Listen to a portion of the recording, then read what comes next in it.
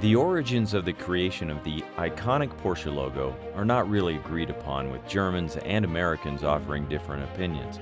But one thing is for certain, the Porsche logo, with its rearing black stallion, red and black stripes, stag horns, and Porsche boldly arced across the top, is one of the most recognizable car emblems in the world. This is the story of how it happened. Maybe. Welcome to Porsche and the Never Substituted podcast. My name is Will Veach, and like a lot of you out there, I've been fascinated with Porsche since I was a little boy. My first, and by first I mean toy, Porsche that I owned was in 1980 at the age of 8, that I received for my birthday. That day was memorable for me, as I had just been getting over a case of pneumonia, and I received a glorious remote control race car. Like a lot of you, I had those famous Porsche posters of the 80s hanging on my walls of my bedroom during my teenage years. One of my teachers in high school actually had a red 944 that she let me drive. The cars became an obsession for me. I didn't own my first Porsche, though, until 1998, and it was a 1972 914. Since that time, I've owned several more Porsches, and I'm more excited about them now than I was even back in 1980. So if you haven't had the opportunity to drive one, find a way to do it. You will never look at driving the same way again, but of course, I'm biased, and you can't convince me otherwise. In this weekly podcast, we will be discussing the history, racing, models, and pretty much everything in between regarding Porsches. How much is there to say about a car brand? Well, a lot, actually. Carl Ludwigsen has written the gold standard of the history of all things Porsche in his incredible 4-book series, Porsche, Excellence Was Expected, and it is a 2,800-page, lose-yourself-in-fascinating-facts behemoth. That should tell you that there is plenty to say on this subject. So where do we begin? Well, I suppose we could start at the beginning, but I think we will start with something as simple as the emblem, or the badge to be a bit more concise. You would think that having the famous Porsche crest would have been something at the very beginning, but actually it wasn't. In fact, it wasn't until the 1953 model year that the famous Porsche crest was first implemented. How that became to be is a bit obscure, according to some. European automakers such as BMW, Mercedes-Benz, and Ferrari, just to name a few, used a distinctive badge not to only show what their cars represent, but also to aid in various marketing efforts. Domestic manufacturers such as Cadillac use a crest to showcase their distinctive style. Meanwhile, Porsche relied on the Porsche name and lettering for their branding.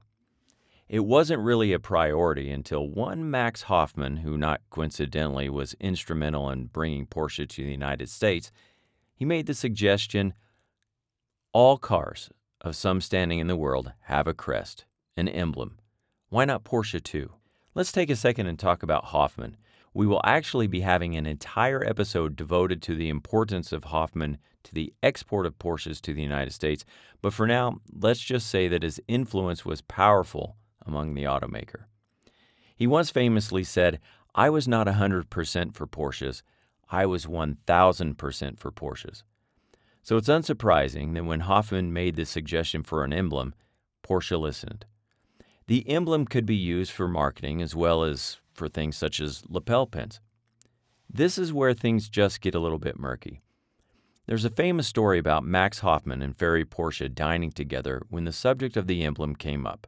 Ferry said, like many other kids, I like to sketch coats of arms when, I got to stop there. I don't know how many other kids like to sketch coats of arms, but whatever. Ferry said, like many other kids, I liked to sketch coats of arms when I was 11 or 12 years old, so it wasn't hard for me to do. The story goes that during dinner, Ferry grabbed a napkin and sketched out the crest and showed it to Max, and the rest was history. Well, that's not quite how it happened, and is only just partially true. In fact, it's only a very small part of the story and doesn't quite paint the entire picture. The relationship between Porsche and Max Hoffman was managed primarily by Albert Prinzing, an executive at Porsche and a school friend of Ferry. Hoffman reached out to Prinzing with many ideas, such as the need for a 2-liter engine, as well as many other things. Among those ideas came the discussion with Prinzing about the emblem. Professor Ferdinand Porsche had died on January 30th, 1951, and it was left to Ferry to deal with the company in the wake of his father's death. Having more to do than worry about an emblem, Ferry told the idea to modern art collector and friend Audemars Dominic. Now, incidentally, Dominic was a massive fan of Porsche and loved the new Type 356. There's some amazing pictures of him taking delivery of his 356 and sharing a bottle of champagne with the mechanics at Zuffenhausen. When hearing about the emblem, Dominic said, "Why not organize a competition to create a badge for the Porsche brand?" So, in 1951, Audemars Dominic assembled professors of art, Ferry Porsche, Prinzing, and himself as judges for the competition. He then went to schools across Germany and enlisted their help in creating the crest for Porsche. Now, the prize money was to be 1,000 Deutschmarks for first, 500 for second, and 250 Deutschmarks for third. For a month, from April to May in 1951, the submissions were on display at Stuttgart State Gallery. So who won? Well, nobody. Even though the prize money was awarded, no one design captured the competition. Ferry then decided to take the project in-house, and he gave the task over to his advertising manager, Hermann Lapper. Lapper then relied on the help of engineer Franz, I'm going to get this name wrong, but I'm going to try it anyway, Franz Reimspiess, who had a passion for graphic design. Now, Reimspiess had already created a badge for the KDF wagon as well as the badge for Volkswagen. Wanting to honor the Porsche family, the idea was floated to use the Porsche family coat of arms. The only problem was that there wasn't one. So what to do? Reimspiess decided on incorporating several elements honoring the where with the who into the new badge. The three main pieces of the Porsche badge would ultimately use the red and black striped background with the gold and black deer antlers from the Württemberg Hohenzollern. Boy, that is a mouthful, so if I screw that up, my apologies. That's from their crest, which is the geographic area that Porsche was doing its manufacturing. The coat of arms of Stuttgart, which is the black horse on a yellow field, represents the stud farm that the city of Stuttgart now stands, as well as the Porsche name emblazoned across the top. Reimspiess offered up many examples for Porsche, as well as many types for the satisfaction of the state. In fact, Porsche public relations assistant Thor Horning said that it may seem incredible that the use of the emblem of the former state of Württemberg in the planned badge gave all the participants one headache after another. In 1952, the available paper was not of outstanding quality. Printing also left a great deal to be desired. Moreover, another problem was the costly gold which the Swabians, otherwise known for their frugality, used in their coat of arms. But gold it had to be and had to remain. Problems continued with officials from Stuttgart and Baden-Württemberg because of the use of the coat of arms was conditioned upon a very precise reproduction.